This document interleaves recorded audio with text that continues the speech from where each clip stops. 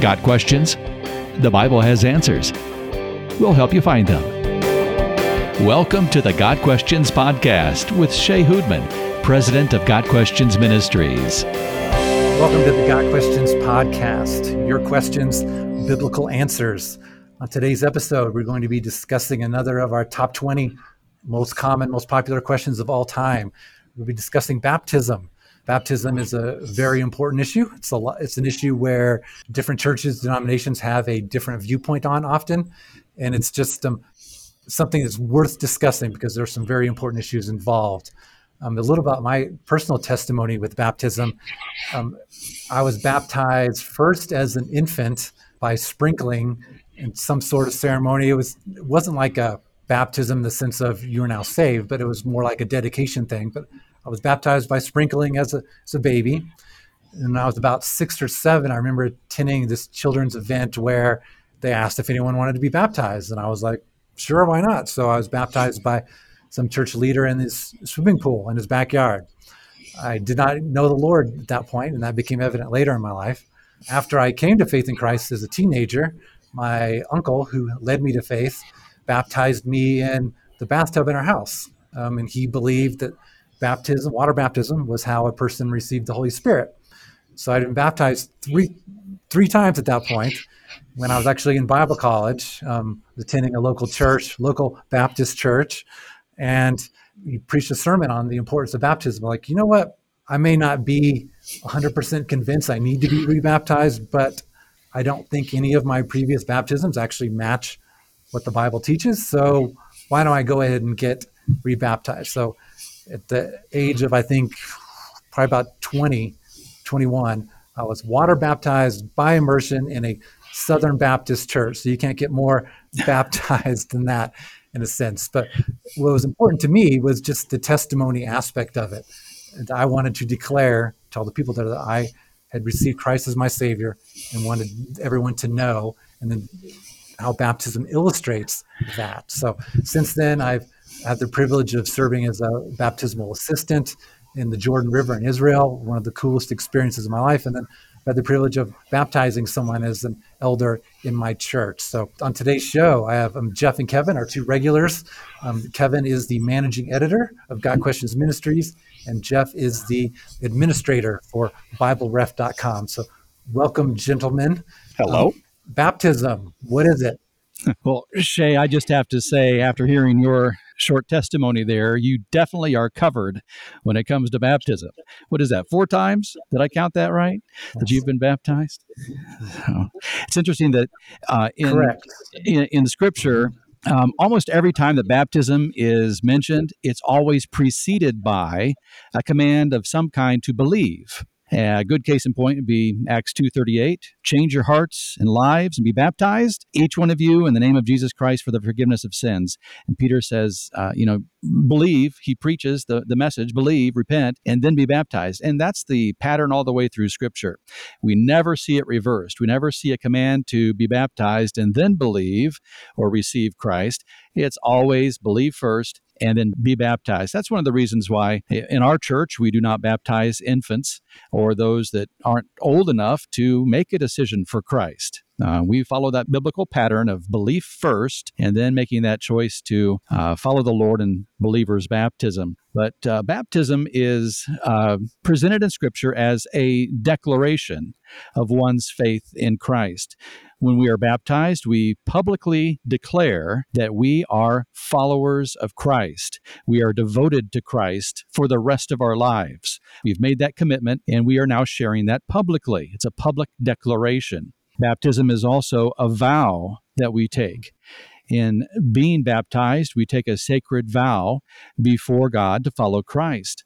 1 Peter 3 and verse 21 says that baptism involves the pledge of a clear conscience to God.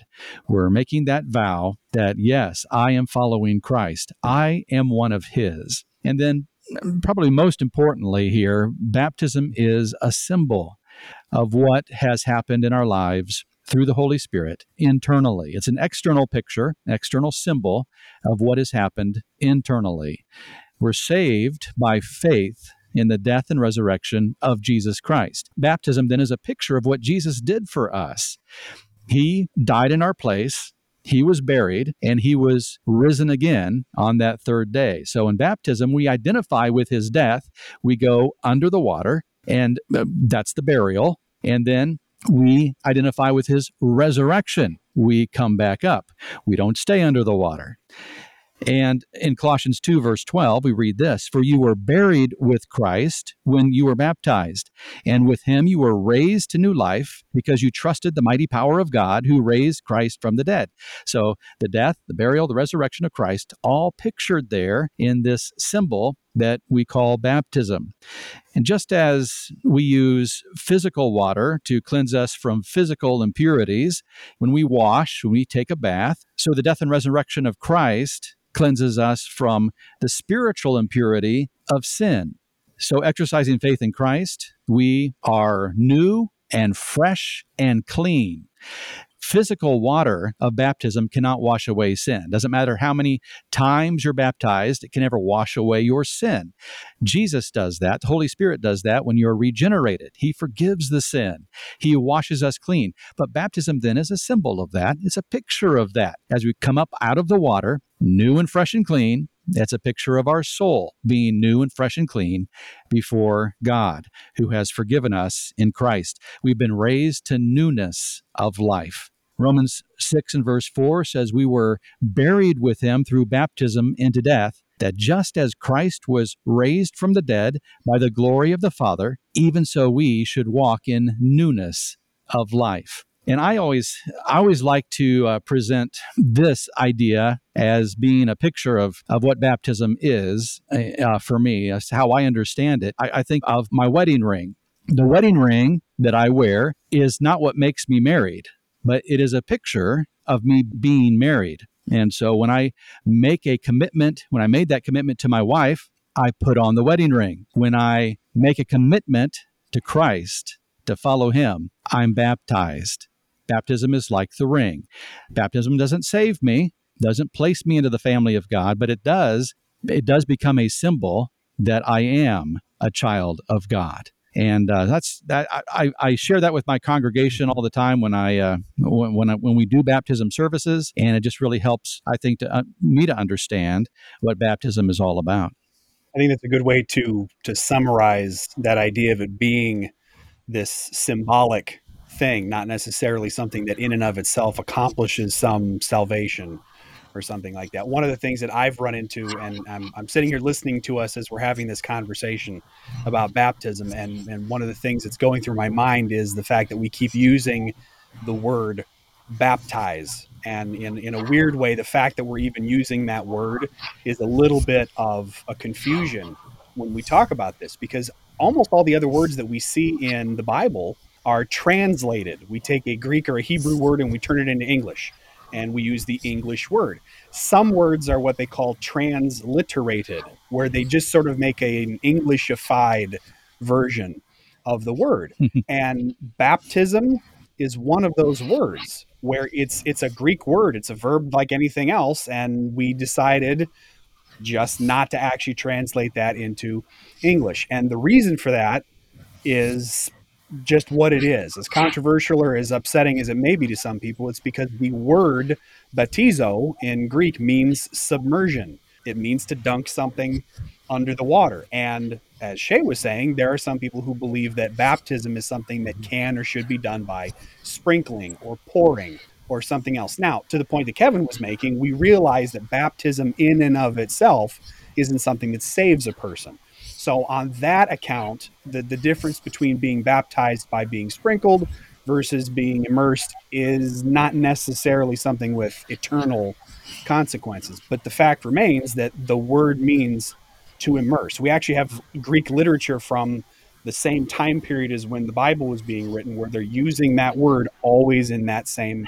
context. It wasn't until centuries and centuries after the early church that people started to use things like sprinkling and pouring. Then when we started translating the Bible into English, that was a very accepted form of baptism in churches that were connected to royalty and to the government and so on and so forth. And since the government was the one who was funding a lot of the Bible translations, people didn't necessarily want to offend. So instead of translating these things we transliterate them. So in a strange way, we really should be talking about John the Immerser and be immersed for the forgiveness of sins, and immersion that does this and that or the other. So just the fact that we use baptize in and of itself is sort of an ironic confusion, because the word has a meaning that gets obscured in that sort of a way. From the salvation standpoint, though, that is something that I know a lot of churches, a lot of people get confused with. That's a subject that's worth debate. It's worth actually going over with people, because that actually does mean something. If you're trusting in something other than Christ's finished work, there's reason to be concerned. I have had those kinds of discussions in my own circle. Shay, I think you've had some experience with debating people on the whole idea of whether or not baptism saves a person or not. Yeah, exactly. People will often ask me, like, so who disagrees with Got Questions the most, or what group or church do you find attacks the positions that Got Questions takes the most? And in reality, it's those of the Church of Christ or Christian church persuasion who are convinced that baptism is necessary for salvation. And just engaging with these and trying to understand both their viewpoint. And I've come to a point where, okay, I get it. I understand why you believe the way you do, but it's wrong. It's unbiblical. Now, the problem is that there are several scriptures in the New Testament that at face value do seem like they teach that baptism is necessary for sin, whether it's John 3, where it says being born of water and the Spirit, or 1 Peter 3, it says, and that baptism which now saves you, or in Acts 2, it says, repent and be baptized for the forgiveness of sins. And there's a few others, but linking baptism so closely with salvation is not the same thing as saying you have to be baptized to be saved. If you look in like Acts 16, for example, the Philippian jailer asks Paul, it's like, sir, what must I do to be saved? And Paul's response is, believe in the Lord Jesus Christ, you'll be saved. So that verse right there, if baptism is necessary for salvation, Paul just taught the person wrongly. Now, later in the passage, the Philippian jailer and their whole family are baptized, but Paul doesn't link baptism directly to salvation. Baptism is, as we discussed, the outward sign of something that's happened to us, but baptism itself is not required for salvation. Now, I'll include links to the different articles that cover some of these verses so you can have a chance to study them yourself. But baptism is an important first step. In the early church, it was so important that the idea of an unbaptized believer was completely foreign to their minds. The idea that someone could believe in Jesus Christ and then not go through with the obedience of baptism, that's not even possible. So it's another reason why the writers of the New Testament, the apostles, so closely linked baptism with salvation in some of the writings.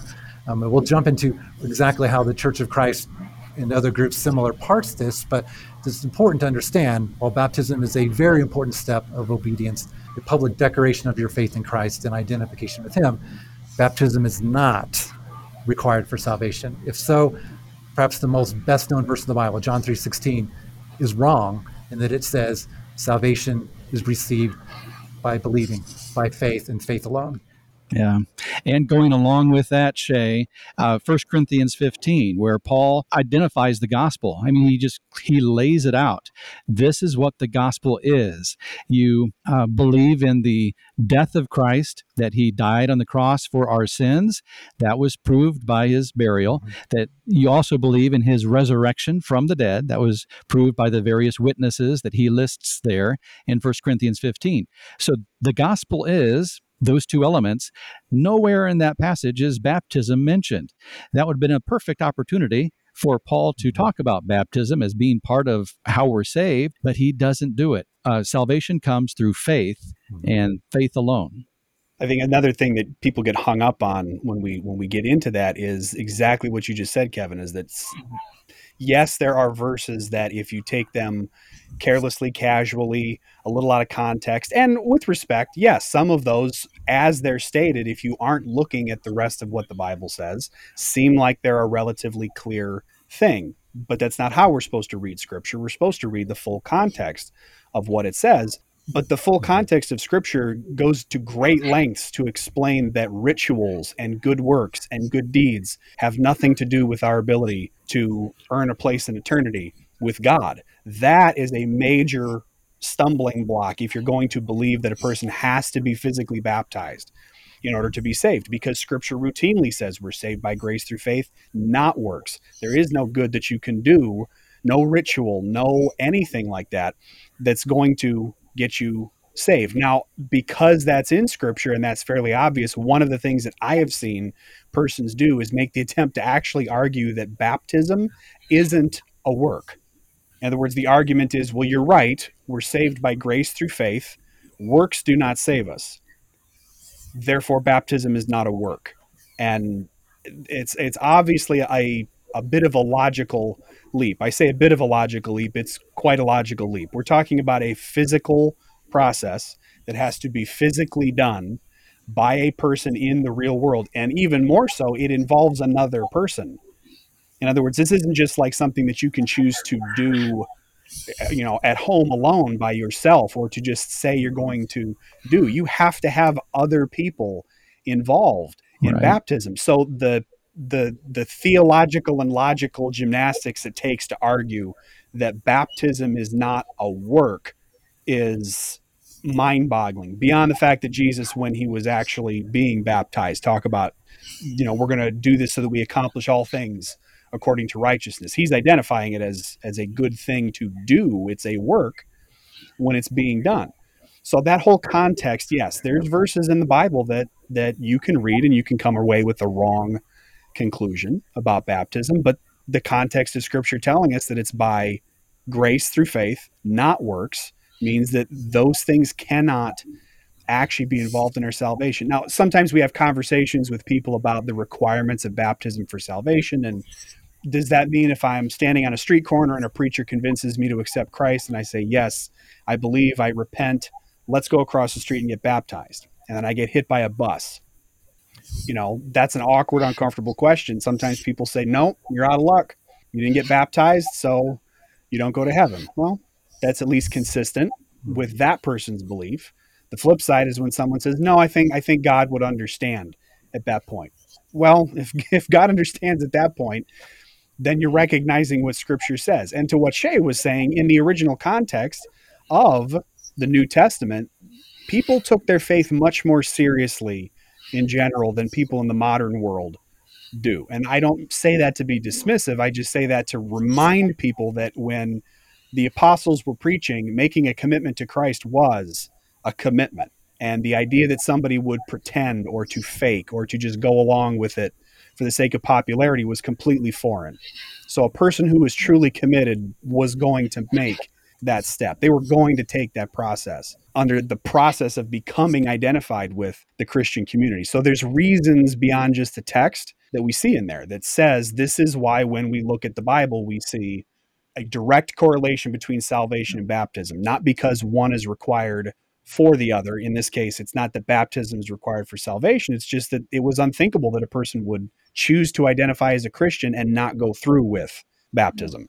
So, Jeff, to a point that you were making earlier about people defining baptism as not a work, and I've heard people go as far as saying, okay, yes, it's a work and it's something you do, but it's not a work that earns you salvation. Rather, it's a work that God requires before he grants you salvation. And so the fine parsing of this term work is foreign to Scripture. A work, when Ephesians 2:10 says, or 2:9, not of works, so that anyone should boast. The word there is just the word for doing something.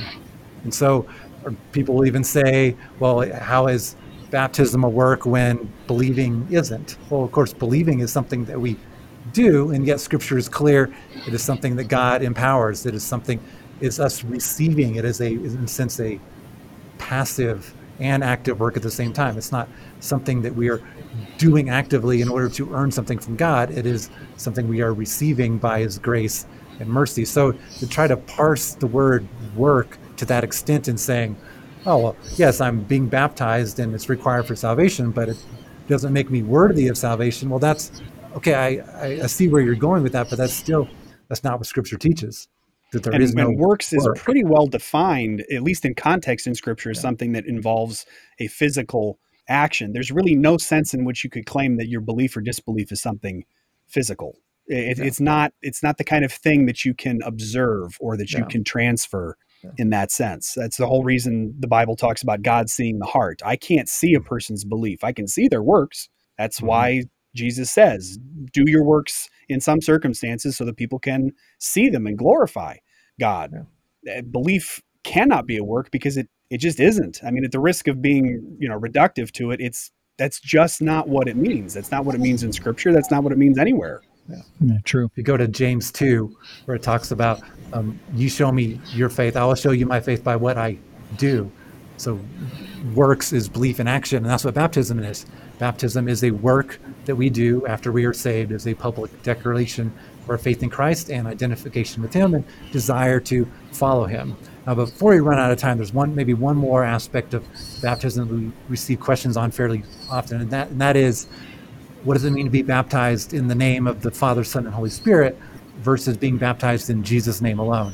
So just as a background, there are a few church denominations who are very, very strict about this, in that, no, you don't be baptized in the name of the Father, Son, and Holy Spirit. You're baptized in Jesus' name, because there are several passages in the book of Acts where it describes they baptize them in Jesus' name. And the main problem with this is that baptism is not a magic formula. It's not as if you have to say certain words in order to make baptism real.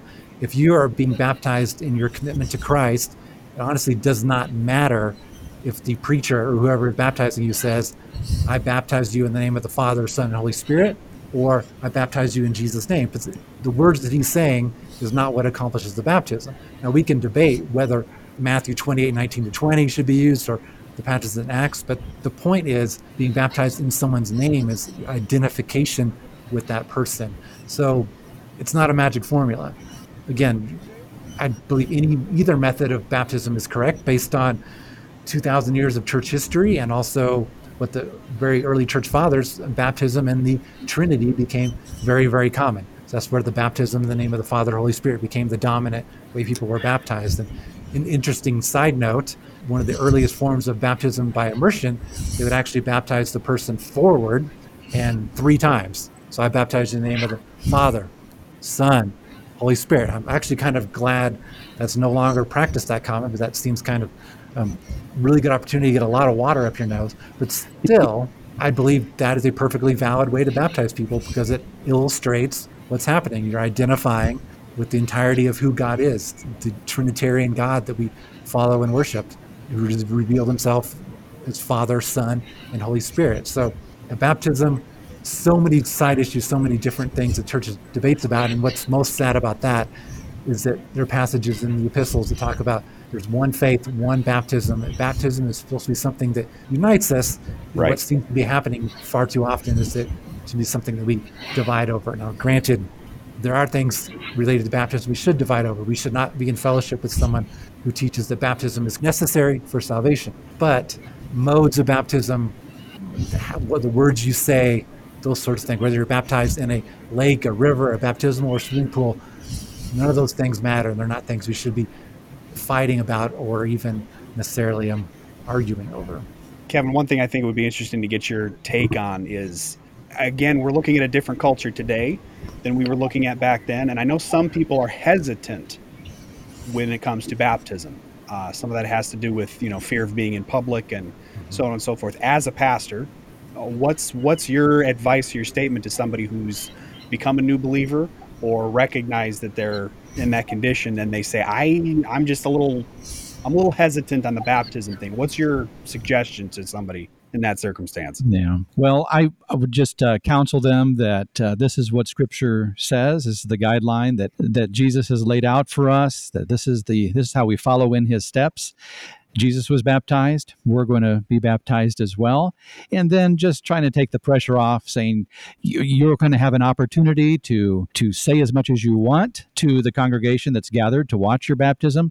But basically, all you have to do is answer 3 questions. I asked them 3 yes or no questions concerning their commitment to Christ, their faith in eternal life, their forgiveness of sins. And they're all yes or no questions. And so it's as easy as that. And then I also go through the procedure with them them privately, just saying, this is how you might hold your hand and plug your nose, and this is how it's going to go. And so they get all their questions answered up front. And so going into the water in front of people, they're much more confident that they know what's going to happen, and they know they're not going to have to make a big speech, and they simply let their action speak for them. I am a follower of Christ, and I'm glad for it. And the one time that I've had the privilege of baptizing someone at the swimming pool at our local YMCA, I talked to him beforehand to make sure that he both understood salvation and that he had, as best as I could determine and evaluate, had accepted Christ as a Savior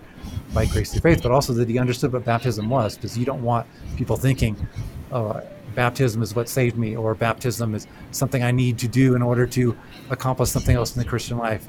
So a proper understanding of baptism is key. So for those of you out there who are believers in Christ who've never been baptized, we would encourage you to speak with your pastor, express your interest in being baptized, and then most churches will require some sort of baptism class, for lack of better words, just to make sure you understand what baptism is and what it isn't, and as Kevin described, to make sure you're ready for what's going to happen, so make you as comfortable as possible in preparing for the actual baptismal event. So again, we will have links to our various articles on baptism, including the ones that discuss the verses in the Bible that seem to indicate that baptism might be necessary for salvation, how those can be explained in harmony with the verses that teach that salvation is by grace alone, through faith alone, in Christ alone. So please check out those links if you have any questions.